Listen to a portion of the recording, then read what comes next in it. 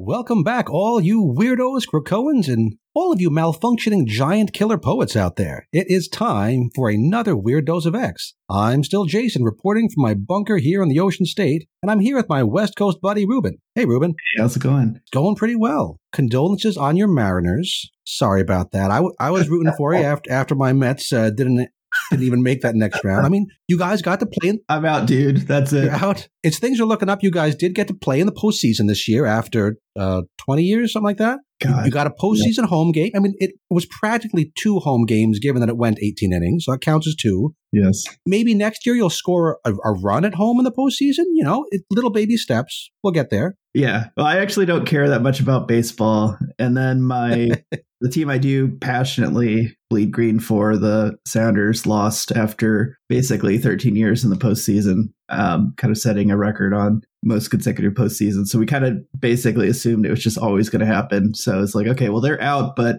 the Mariners are in this time, right? So maybe this is some sort of, cosmic alignment where if I'm not going to have postseason soccer to care about. Right. Some sort of conservation law, 1 in, 1 out. Yeah. On the upside, at least the Dodgers lost. That's good. By the time this goes up, the Yankees may have been eliminated from the postseason. Knock on everything. That's going close. So, got some good things and bad things. Just like with our Axe event here. We've got some good books. Ooh, nice. And we've got some less essential books. And as people may have noticed, if they've created a spreadsheet like I have and have all the dates for all the Axe books coming up, we're nearing the end of our event here. So this past week, we had a flood of tie-ins, and we're not going to talk about all of them this week. We're going to bump some of those to next week, because next week, there's only 1 tie-in scheduled to come out. So we'll kind of spread the wealth a little bit. And the week after that is the final main event book, the Axe Judgment Day book. And the week after that is, of course, our Omega book, because you have to have an Omega book after the end. Otherwise, people stop giving you money. And then our event is over. But, Ruben seems to be having a good time with this. Are you enjoying our little conversations here, Ruben? Yeah, this enhances my reading of these books. Awesome. Same here. So I've twisted Ruben's arm, and he's willing to continue doing this show afterwards. And we haven't decided exactly what that's going to look like. I mean, me and a microphone, him and a microphone, some kind of X-Men books, because I'm pretty sure Jim is still not interested in the X-Men. Maybe after the fall of X happens, this will all be thrown up in the air. But until then,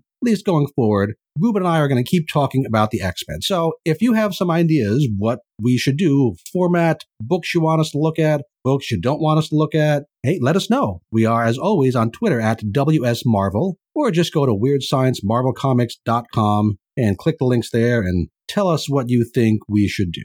We'll definitely read it. We won't necessarily do what you tell us to do, but we will definitely take it into account. So, Ruben, you ready to dive into our first book of the podcast? Yeah, let's just get all the books that don't matter out of the way. We're going to kind of ease into things. We're going to go with Wolverine. I mean, Wolverine is, the biggest X-Men character to like the general normie public, right? Yeah. You might even not know that he's an X-Man, but they know Wolverine. Yes. This is Wolverine number 25, written by Ben Percy, art by Federico Vicentini. So this is a 2-part story going on, right?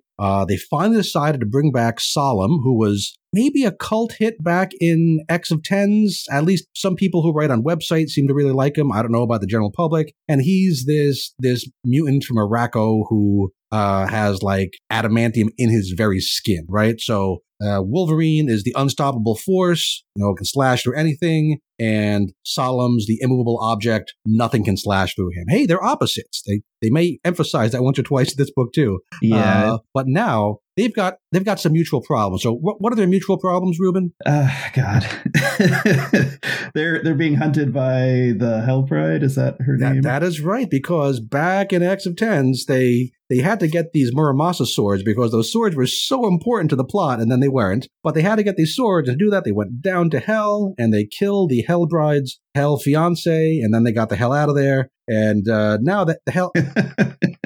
Now the Hell Bride decided this is a good opportunity, what with the whole end of the world, to maybe get some revenge. So she's going after them. And Wolverine's problem is, hey, I'm good at stabbing things. He's kind of the best there is at what he does. And he wants some help killing this progenitor. So maybe they're going to team up and try to take care of those two problems together. So they heading out through the Arctic, through the snow and the ice and the elements. And when we left our intrepid explorers, the progenitor had used a Hithro and never again seen power to create a golem of himself out of ice and snow and send him kind of towards our boys. So they're in this ice labyrinth. It is a nice labyrinth, but there's no David Bowie evidence. I kept looking, reminded me of the Babe. What Babe? The Babe with the power. Nobody there. But this is another test. The progenitor loves giving these tests. This labyrinth has a mirror surface, and Logan hates to see his reflection because he's I'm so bad. And of course, Solemn loves to see his reflection because Solemn's the opposite. Kind of surprised they didn't decide to call him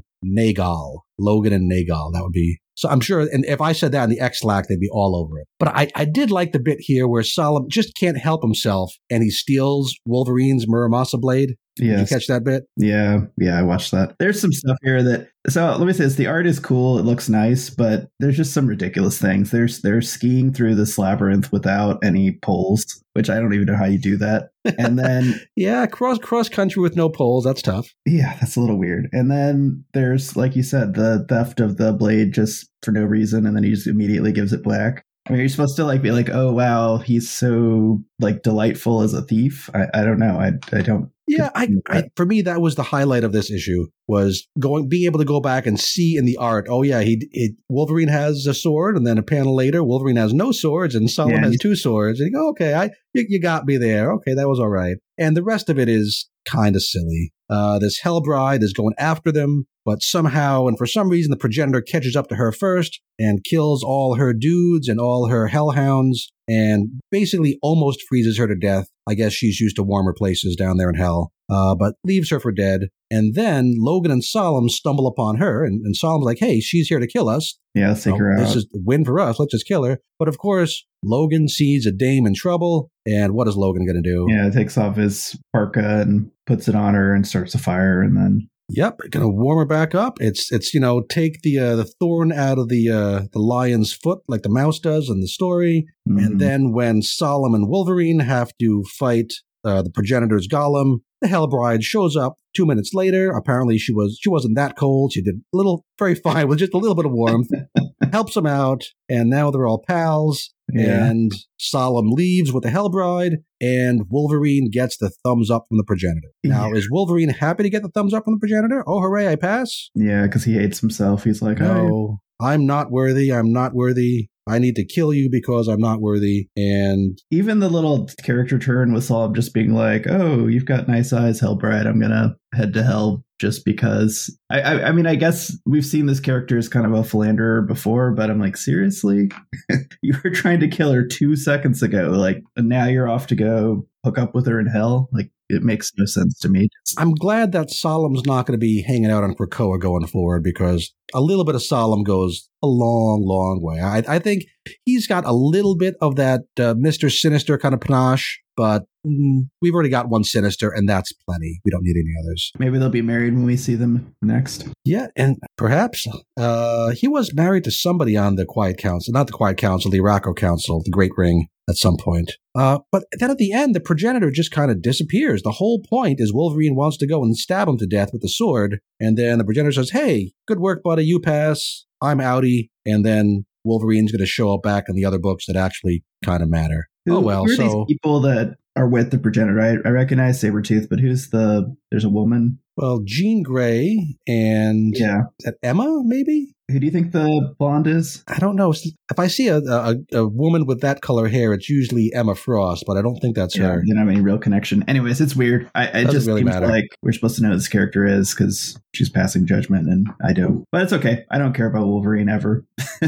I think I've ranted about him before, and I still... He's a cool idea for a character, and it was kind of fun when he went away for a while. We had Old Man Logan kind of change things up. But since they've brought him back, even before the Krakoan era, they really don't seem to have a place for him, right? They've kind of replaced him in some ways with X-23 and Scout, or whatever we're calling him, the little one now. He has 2 character beats, and they've been hitting them for 40 years at least. He's a huge, huge character. He is. I mean, he is the most well-known among the normie public of any X-Men character, bar none. I mean, Professor Xavier, Jean Grey, Scott, all of them are below Wolverine as far as just general recognition. So hopefully after they switch things up and they kind of play with these other toys for a while, somebody will come up with a pitch and say, hey, I have a great idea to do something new with Wolverine. And I look forward to that, but I haven't seen it yet. So what would you give this inessential issue of Wolverine, Ruben? It's a 6 for me. And that's mostly because of the art. It's just boring to me. It's the very definition of a 6. There's nothing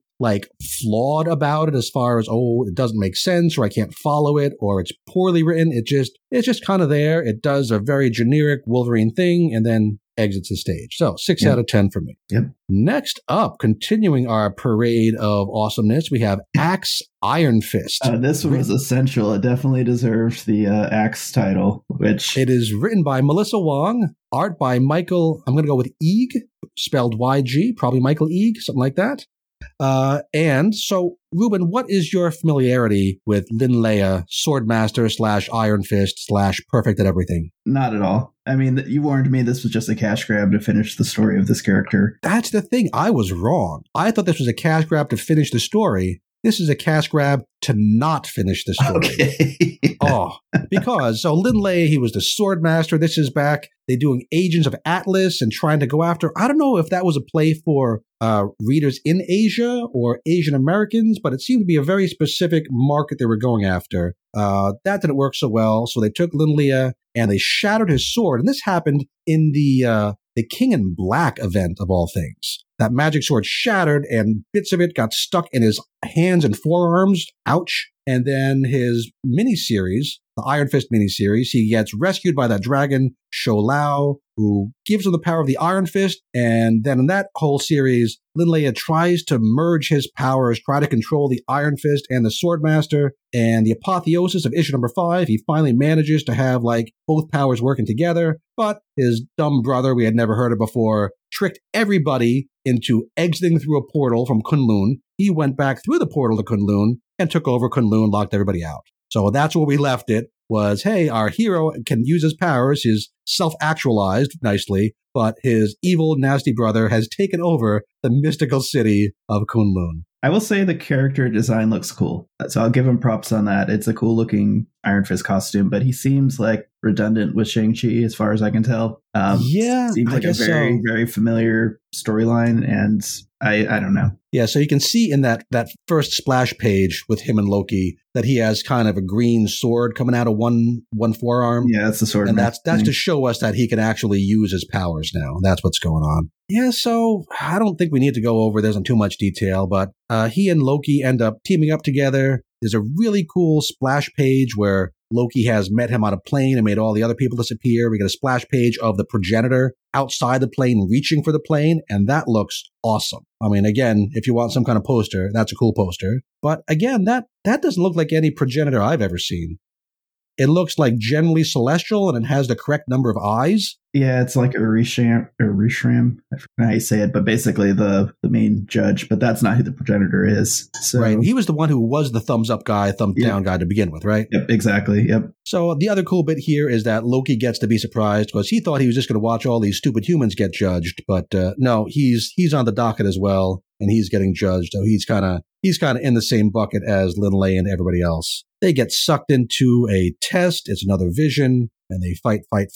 And it turns out that at least in the vision, Lynn Leia is not only Swordmaster and Iron Fist, but is also worthy to pick up Mjolnir. And yeah, at the end, they've kind of worked together. He's gotten to beat up the dragon and take the heart of the dragon. And at the end, we're right where we began. Lynn Leia gets the thumbs up, and his brother is still in charge of Kunlun. He gets the thumbs down because he's the baddie. And nothing has changed. What was that, Ruben? Loki gets the thumbs up as well. Yes, he does. Loki gets a thumbs up. So, what did you think as a brand new Lynn Leia reader? Did he grab you? Are you now a big fan? Gonna go read his whole backstory? No, I mean, this is clearly just to try to get a new fan base excited about this character. But so I don't see anything going forward advertised or solicited for him. I mean, clearly, this writer, Melissa Wong, I'm sure would love to keep getting these reasons to, get paid to write Lynn Leia's story. And maybe that's not why she's not writing an ending, because, hey, if I don't write an ending, they have to keep hiring me. I don't know if it works like that, but. They made it to Korea, right? And he meets this character. Fox, something like that? The White Fox. White Fox, yeah. Okay. Yeah, and that. Right, that's who he was working with when his sword broke in the first place and started him down the path to become Iron Fist. But yeah, this is I'm going to give it a regular old 5 out of 10. How about you, Ruben? Yeah, that's probably fair. I don't think the art's quite as good as in Wolverine, and this to me felt like there was a bunch of stuff I should have read before this to understand what was going on, and there's not enough here to make me want to do that. There's not enough here to make me want to read the next bit of the story either. Yeah, as the saying goes, the game is not worth the candle, not worth the effort. So those are our two kind of inessential books. Things should be picking up because we're going to our head of Axe himself, Kieran Gillen, has written Death to Mutants #3, art by, I believe it's Guy Villanova. And this has been a little while. The book was slightly delayed from its original position of the event. It's been about a month. And if you remember last time out, we had Sign the Mimitor was kind of a main character in this book, which is very fun. She was chatting online with Sally, who got the thumbs down from her grandmother about poetry. And Stein was doing this while slaughtering mutants on Krakoa. So having a little chit-chat on one channel and just killing dudes on the other. Crow and the Deviants had announced, hey, we're actually basically mutants. We can use the portals. And Icarus got up on Cersei's magic little dais, rocked me on the dais, and asked the progenitor to put an end to the Eternals. Kill the Eternals, death to Eternals. Don't worry about what it says on the title page, death to Eternals. So now, this seems to take place solidly after Judgment Day #4, and basically concurrently with Judgment Day #5. Is that about where we want to pick up the story, Ruben? I think that's about right. Yeah. It's right after the progenitor gives the world a thumbs down and sort of in conjunction with the second assault on him. Yep. So at the very beginning, we get kind of the catch up where the machine that is Earth reminding us that it is the end of the world, not just death to mutants, not just death to Eternals, death to everybody.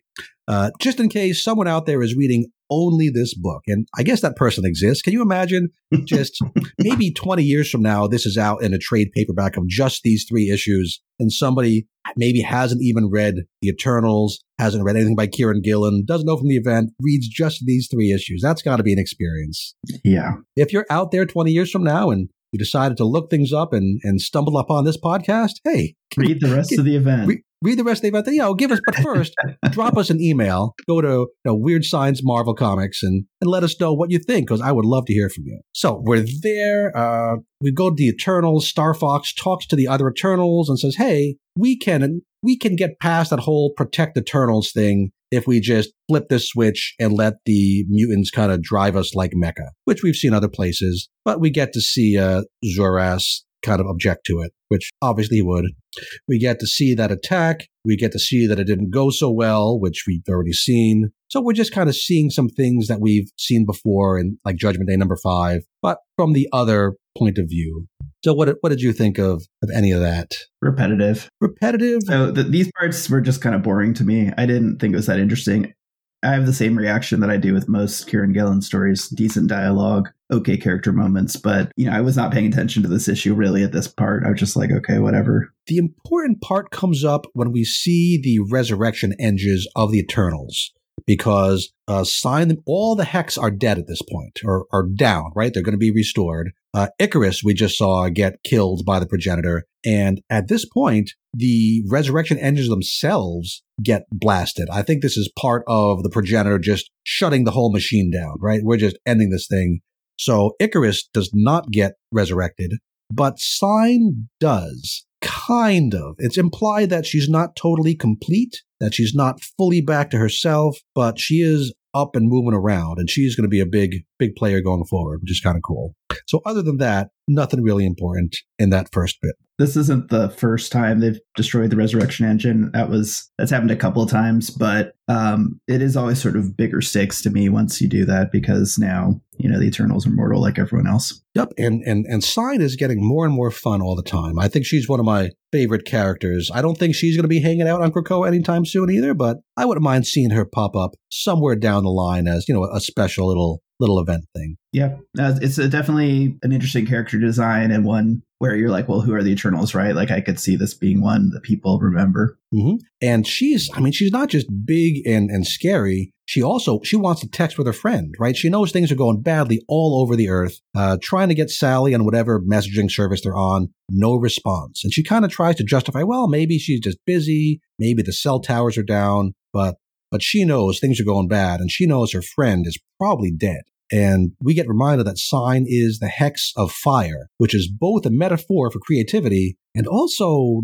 very non-metaphorical, right? She can make with literally the just fire. does fire, yes. Right. So we've got an angry, kind of off the reservation hex wandering around, the only hex still in existence, maybe the only hex will ever be in existence going forward, because where are the others going to come from? Yeah. And she's a wild card here. It would be pretty wild to me if this is like, at least for, 10, 20 years, the death of Icarus, because he's been kind of the poster child of the Eternals. And as you said, he kind of blows up when the resurrection engine blows up. Yeah, and he was given kind of a dramatic ending, which makes you think he might not be around for a while. Like when you see Captain America kind of just go out of nowhere, you're like, oh yeah, obviously he's coming back. You don't really kill off a character of that stature without a big dramatic speech. But I think Icarus isn't that big a character, and he kind of got his dramatic moment. Yeah. It's possible we won't see him for a while. He's big for the Eternals. I mean, he's been in every single series, and he was the Prime Eternal for a while, and basically he's been like the point of view character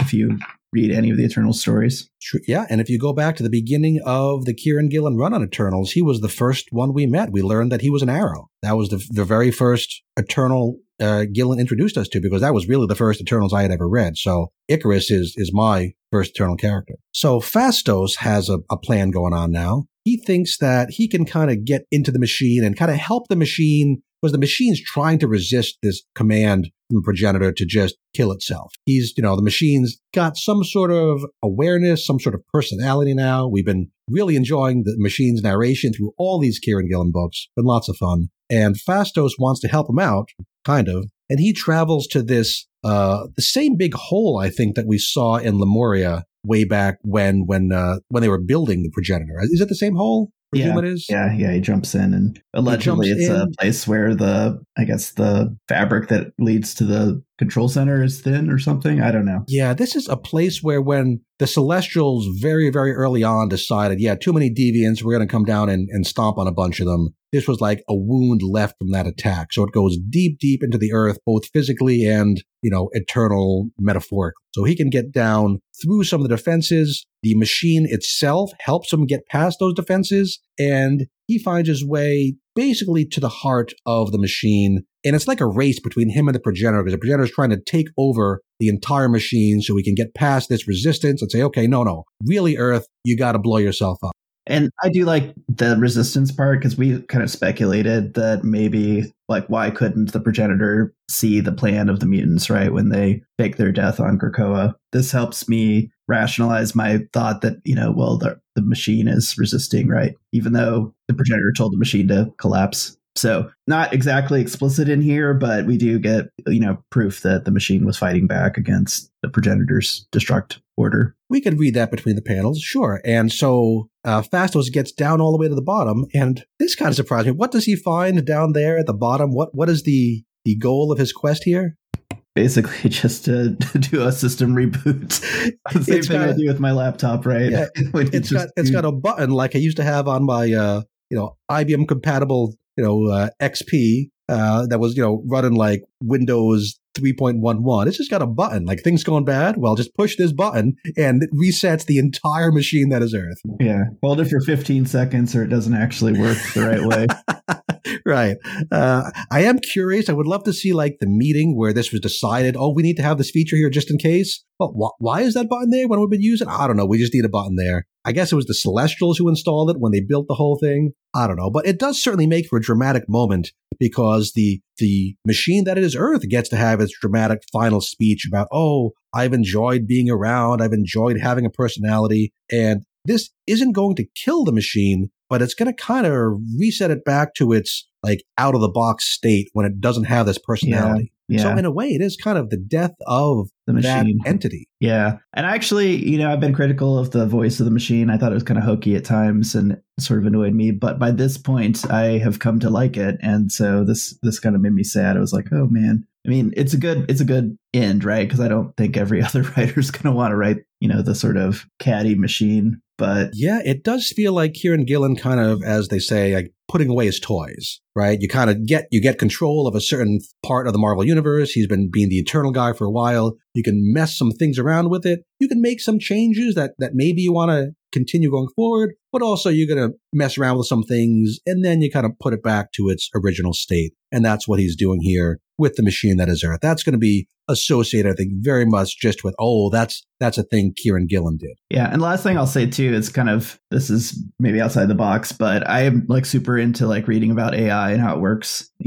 We're kind of on the cusp of the human apocalypse with the technologies we're building and not being able to explain how they work. But this is basically similar to that, right? Like you reboot an AI and whatever it's developed independently is going to be gone because you have no idea the sequence of data it processed and how did it train to get to this kind of a personality. What happens with the machine, good right? Stuff.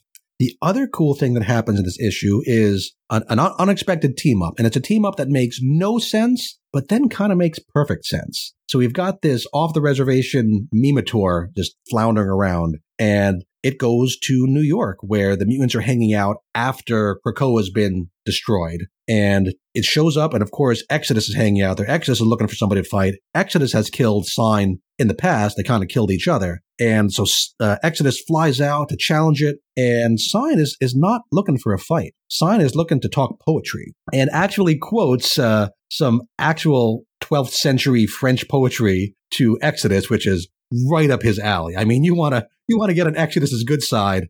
12th century French poetry is the key to his heart.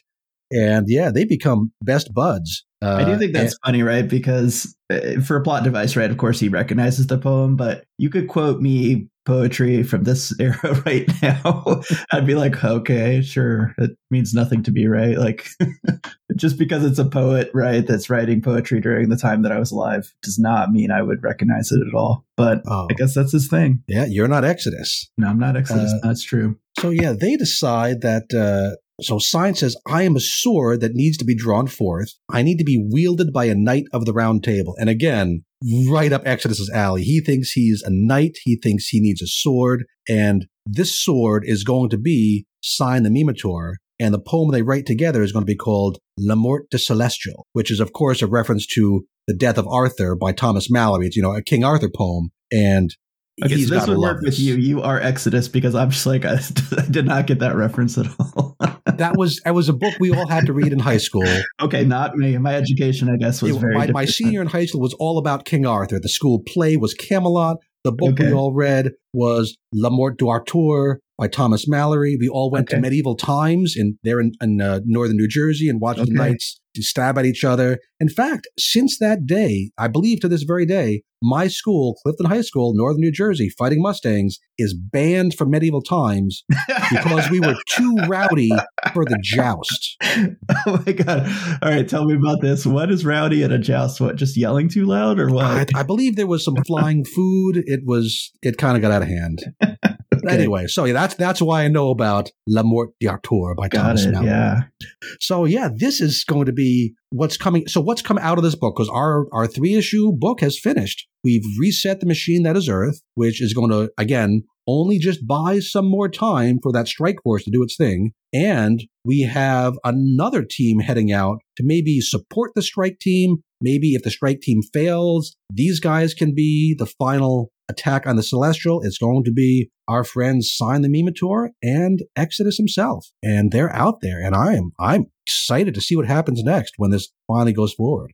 Yeah, me too. And it picked it up. I was kind of like, we're retreading a lot of the stuff at the beginning. The art's okay, but probably the second half of that story made me think, this is actually worth reading. And, there's some sad character deaths. So for me, this is a 7.5. Yeah, I'm higher than that. I'm like an 8.5. I really enjoy these things, and I'm excited to see what happens next. Yeah. I think this was a really good book.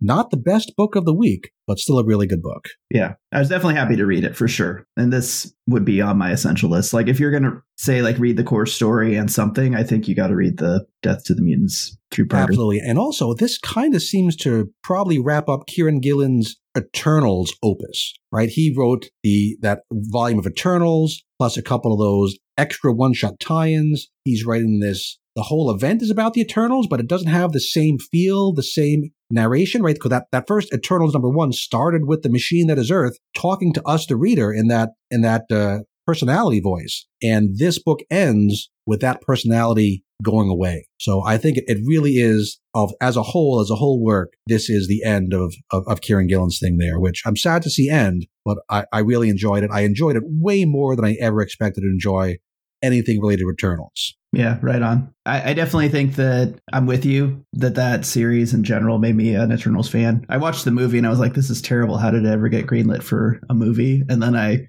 don't know why, maybe just sort of morbid curiosity. I was like, okay, well, let me see if the comic's any better. And so his comic was my first touch with that. I was like, oh, this is actually pretty cool, interesting little storyline. And I'm always a fan when you take lesser known characters because you really can do anything with them. Nobody's going to be really upset if you're like, bending the continuity with them. So yeah, I have no idea how those sales went. I can't imagine that his Eternals book was, a top of the list bestseller, but I think it's the kind of thing that may have some legs. It may be something that people, go back to over the years and say, hey, this is a cool little thing. If you haven't read this, check it out. Yeah, if they get another chance, I assume some future writers will reference some of his plot beats, which I always think that's an indicator of a kind of a classic run when you do something that, will be referenced in future writing.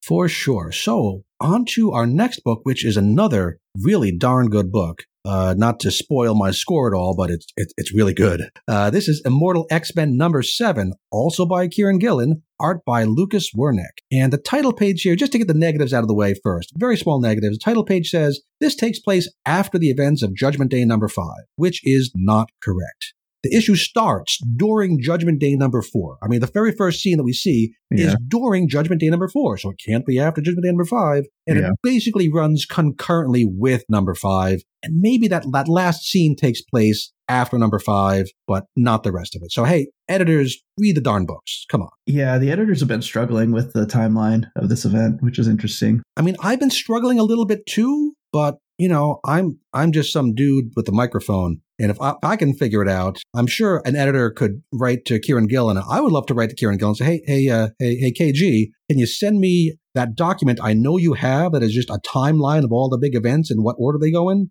I'm sure the editors have this. So I've had to build my own. But so this issue, as we know, Immortal always has one key character that we follow. And this is the Nightcrawler issue. And it's also a for real Judgment Day tie-in, very, very completely tightly tied in with that continuity and that story. And I'm going to say this is probably the best Nightcrawler story I've ever read. Yeah, I have to say, Nightcrawler story. Correct. Yeah, I was going to say I like Messiah Superior, but this is way better than the character we get in Legion, right? Yeah, Way of X was a really good story. I like that a lot. Legion, I'm still catching up on Legion, so I don't have an opinion on that yet. But yeah, as far as like one super solid issue that tells you who Nightcrawler is and why he's great and why we should love him, yep, this is that issue. And again, you can't just read this issue on its own because it's so tightly connected to the event. But if you've been reading the event, this is a must-read issue. Yeah, and I think I was saying this in the Slack. For me, even last week, right, I was saying I'm kind of ready for this event to be over. I read this issue and I was like, oh, actually, there are still story beats to be told, right? Like plot twists that are interesting, that bring up new elements. And that's great, right? To have something so late in an event feel like, whoa, like there were page turns where I was just like, oh my gosh. I can't believe it has that great feeling where things happen that are both surprising, but also completely satisfying. Like, oh, it's not a surprise like that wouldn't happen. It's a surprise like, oh yeah, I didn't think of that. That makes a lot of sense. And also the art is gorgeous. Lucas Werneck is doing some amazing work in this book. And I just love looking at these pictures. It's interesting because it's not a book that the artist can really indulge himself on. We don't have a lot of splash pages. I think we have one single page splash because there's so much story that needs to happen. We need lots of dialogue, lots of panels, but he still manages to make those panels be completely gorgeous. So yeah, we start off at the Quiet Council. Magneto is dead. So not everything's great, but this is a period where Nightcrawler, our optimist, thinks that things are looking up, right? The Eternals are now under new mutant-friendly management. Eros, Star Fox is in charge. Eros is making his big speech at this moment, and Nightcrawler thinks the world is going to pass the Progenitor's test. We haven't had our big judgment yet because we're in Judgment Day number 4, and Nightcrawler thinks, yeah, we're going to pass here. Shaw wants to make a bet on that. He wants to take the under, although not clear how he's going to collect on this, but, Shaw will worry about that later. Completely consistent with his character as seen in Immortal here. And this is great for the character, but also plants the seed that continues where Nightcrawler starts to doubt whether Earth really deserves to pass. Yeah. Right? If people are betting on things like Judgment Day, maybe we're not so great. Yeah, and we always are told he's a religious character, right? And this is a great demonstration of him being conflicted, right? Like his faith makes him believe that he should always think that humanity has value and is worth redeeming. But things happen that just make him so angry that he, like anybody, right? Any religious person is not perfect at every moment. They get angry just like anyone else. Yeah, and I appreciate it's the problem of evil, right? It's if God is so great, why do all these bad things happen? Why is Shaw such a jerk? Yeah, and I like it because too often religious characters are given they say something that's just like a very trite reference to their religion and then it doesn't affect the story. Yeah. Where it shows how his faith and his philosophy really ties in with what he does and why he is who he is. So I thought that was tremendously well done. We also have Destiny here at the table, and she's got a mask on, but we can imagine what her face looks like because we know she's terrified. Yeah. And if the precog is terrified, that's not a great sign. Yeah. If she knows the future and she's like, oh my God, nothing will work. That's not great. And the art here plays well, right? With the clenched fists. Certainly hard to show emotion with her, but we kind of get a bit of a quiver, right? It looks... Yeah, we get the fist and just her posture, her face kind of hanging down, which gets some emotion out of that implacable mask. So great work there. So Nightcrawler does a thing that we've kind of seen her do before, right? With Lost and Fabian Cortez back in Way of X number 5. And so he grabs Destiny, who he calls his evil stepmom, and teleports her up, and says, hey, you got to tell me what you know or I'm going to let you splat. And was he ever really going to do that? I mean, probably not. And of course, Destiny knows this because she can see the future, but only probably. Yep. So Nightcrawler gets them safe on the ground again. I'm not quite sure how the physics of that work, but don't worry about it. And convinces her, hey, you just had to rely on my mutant gift to save you. But now all of Krakoa is relying on you, Destiny, to save us. And that works. I like that. I mean, it plays out nicely in the art and the action. It takes this conversation and gives it some action, which is what you want out of a comic book, a superhero comic. And she's still reluctant, but is okay to go along. And she says she has some plan. We don't get to hear the plan, but she tells Nightcrawler this plan that is the only plan that has to be followed to even give us a chance. Yeah, you had those questions about this too, right? You were like, at what point did they decide to, make a move with Steve Rogers and get him? When we were reading Judgment Day number 5, I was asking about where this plan come from, who knows it, who was informed what when, and this book gives us the answers I wanted to get, which is nice. And we don't hear the plan. It is, again, like I say, reminiscent of Doctor Strange and Avengers Endgame, right? Where she sees the future, none of them look good, but there's like one slight possibility. So now we see Nightcrawler go to approach Captain America because he's part of this plan. And this is, again, a scene we've seen before, but this really adds information and texture to it.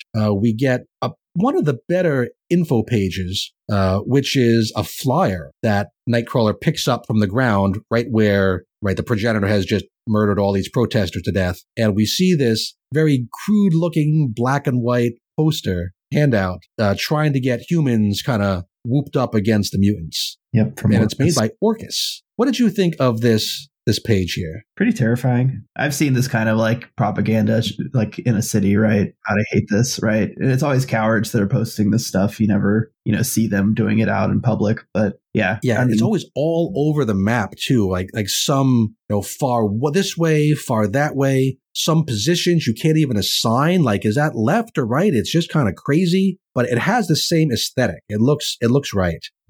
Yeah. But the bottom says it's not too late, get orchestrated, and has the logo of Orcus, which I'm not sure what we're supposed to think of this. Right? I think of it's they're out of the shadows, right? They've been kind of a shadow organization until now, and apparently they're getting bold. So just like Shaw wants to profit from this potential end of the world, Orcus is thinking, well, if we don't all die, let's use this to kind of, further our case against the mutants. And I'm not sure how much this is put there for us, the readers, to know it's from Orcus, or how much it is Orcus making themselves known to the general public. So I'll be curious to see if that continues. The one line on this flyer that I thought, wow, was the idea that mutants are prejudiced against is laughable now. It's like, wow. It's very anti-racist thing, right?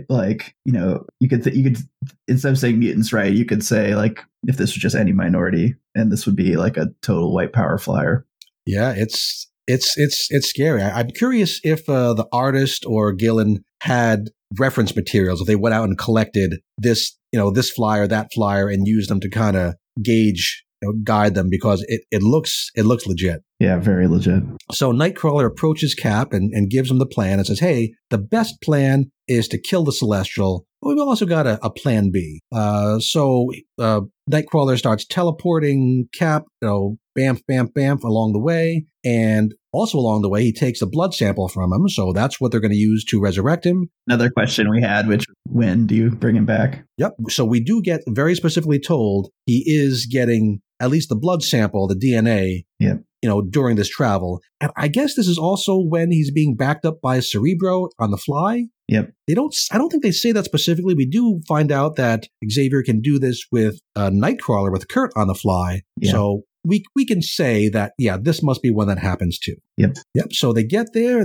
We see that scene again very, very quickly. We're in fast forward here because we've seen this scene a couple times, which is fine. They confront the progenitor. Kurt and Cap get blasted away by the progenitor, and we see Kurt hatch again in New York.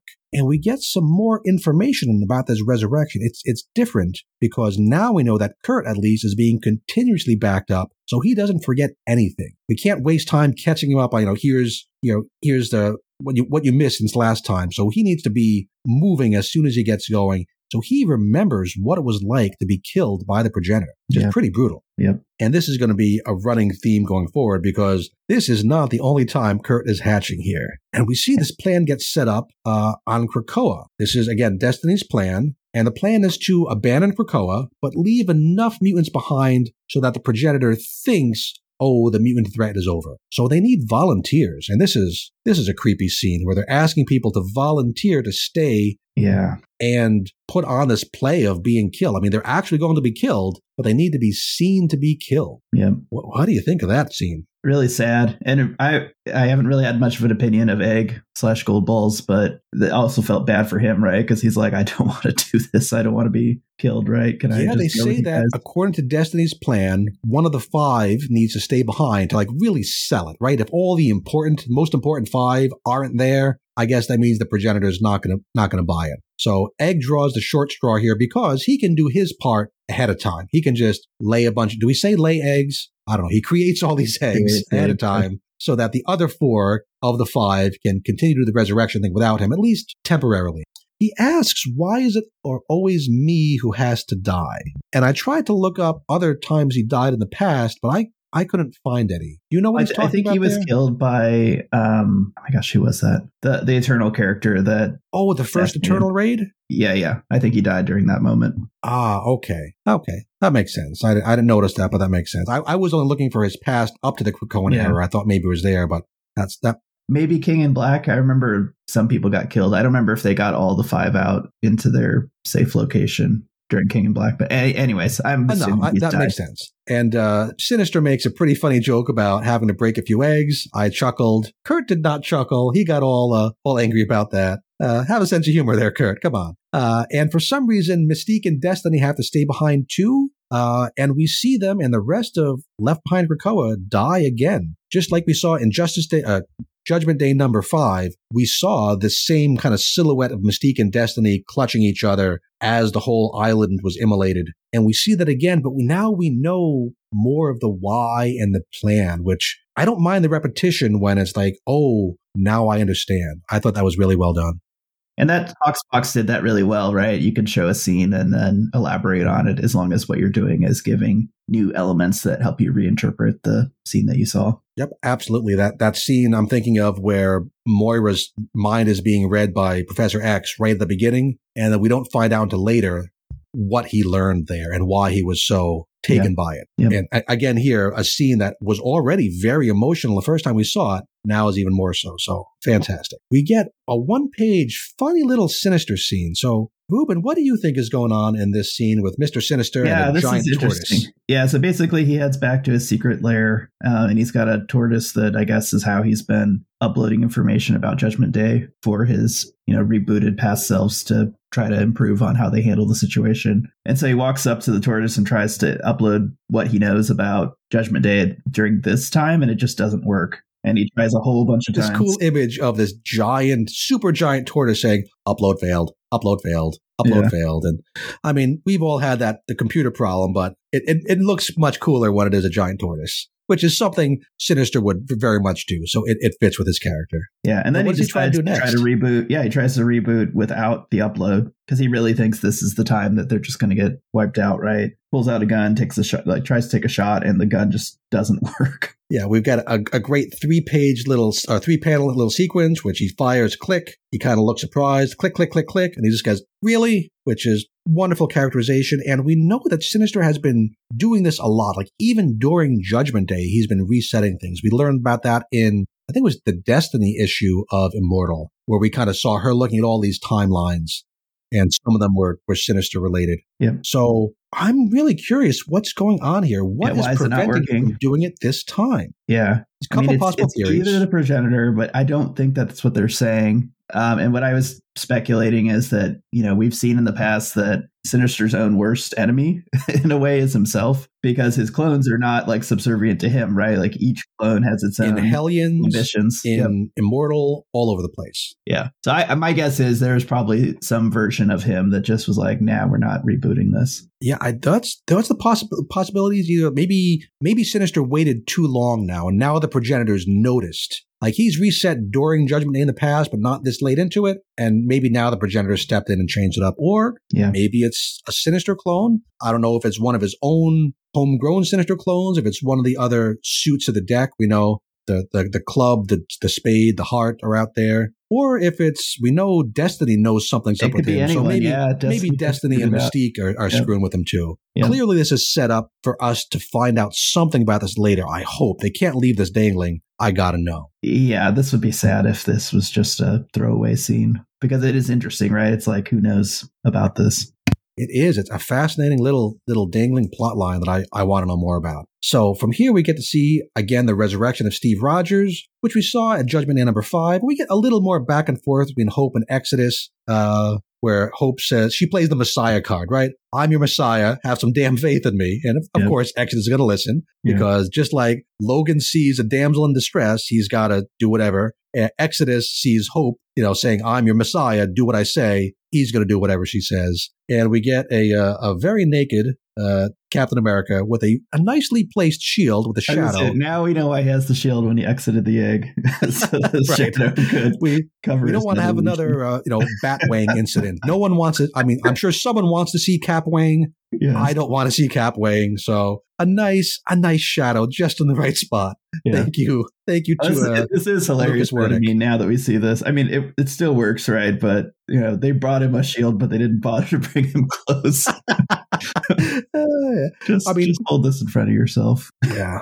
So we've got that taken care of, and of course he says, "What now?" Because he's Captain America, and he's going to be part of the solution too. So we've got more pieces coming to place. We're kind of starting to see where the end of this might be coming from. We've got our strike force inside the progenitor. We've got our team of Exodus and Sign the Mimitor out there. We've got Captain America saying, "What now?" And we're going to have one other little part of this here, because we have this final and I think most amazing scene of this really good book. Yep. Back to a Kurt point of view, back to Nightcrawler.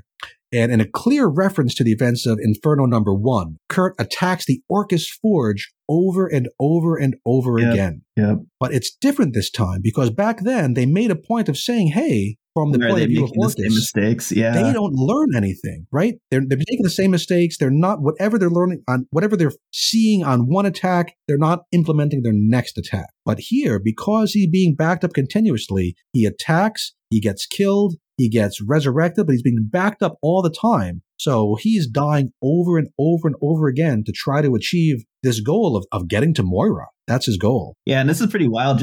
I would love to see this in like a video format, right? Because they're learning and he's learning. It must be really weird to them. Oh yeah, that would be amazing. I mean, this story is never going to be like a Disney Plus TV show, but yeah, this scene would be awesome if it was done well.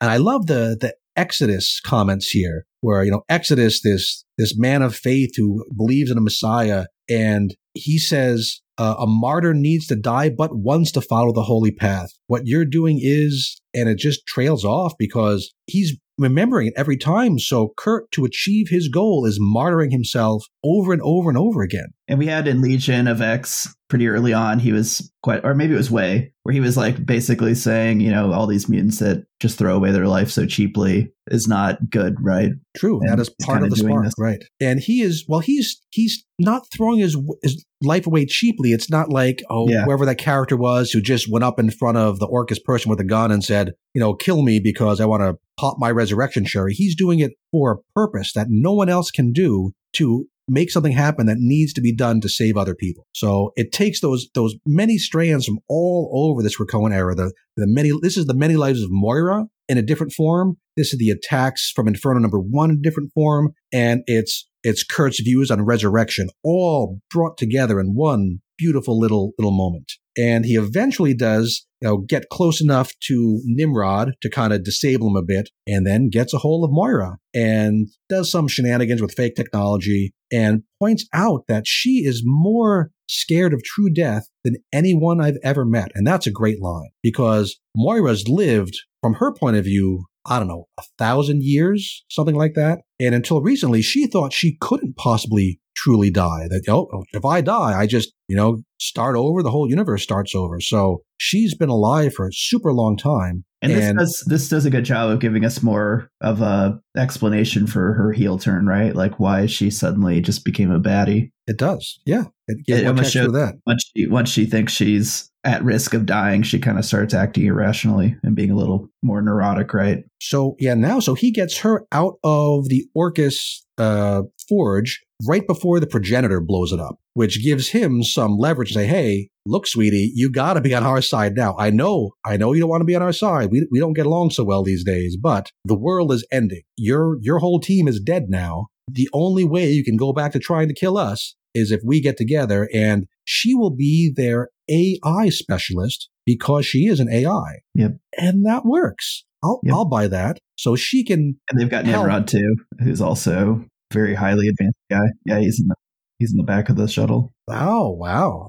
I didn't notice that. That's great. Yeah, he's still kind of putting himself back together. So we've got the two of them, and they're going to be the AI team to kind of help the machine that is Earth, now that it's been rebooted, resist this some more. So that's our final piece, I think, in putting together something that can beat this unstoppable Celestial. So yeah, this was a hell of a story. It's complicated, but all the pieces tie together and have these resonances with the best parts of the Krakoan era. So yeah, and they answered a lot of our questions about what the heck was going on in some of these scenes of the event. So yeah, I don't know. I'm going to say this is a 9 for me. I was really happy reading this issue. That's what I've written down. 9 out of 10. This is one of the best books I've read this year, bar none. Of all Marvel, all DC, all everything. Again, it's not a book that can function on its own. This is not a one-shot you can hand to somebody and say, here, this is why Krakoa is great. This is why Axe is great. But as a culmination of literally years and dozens, hundreds of books, bringing it all together. Fantastic job, Kieran Gillen.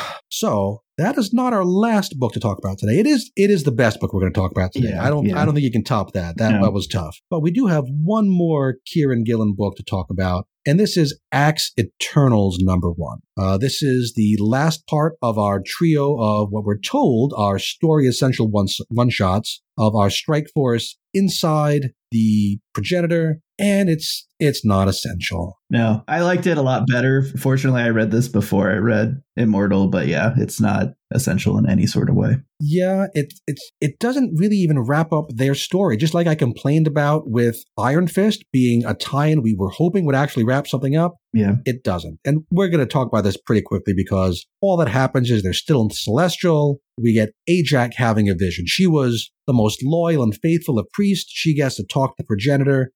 She's under suspended judgment, right? Back in Death of Mutants #2, just the previous issue, well, not previous issue, but a month ago, we were told, hey, we're not going to judge you yet. And her judgment here is in the form of having to confront and kill all the creatures who died in order to resurrect her through her thousands of years of life. And I felt like that was pretty intense, right? So not an essential story point, but I was kind of like, whoa, that's pretty rough. We do learn about her character. It tells you a lot about her faith, right? She's so committed to what she believes is the right path that she has no problem just killing however many people she's killed, over the years leading to this point. Mm-hmm.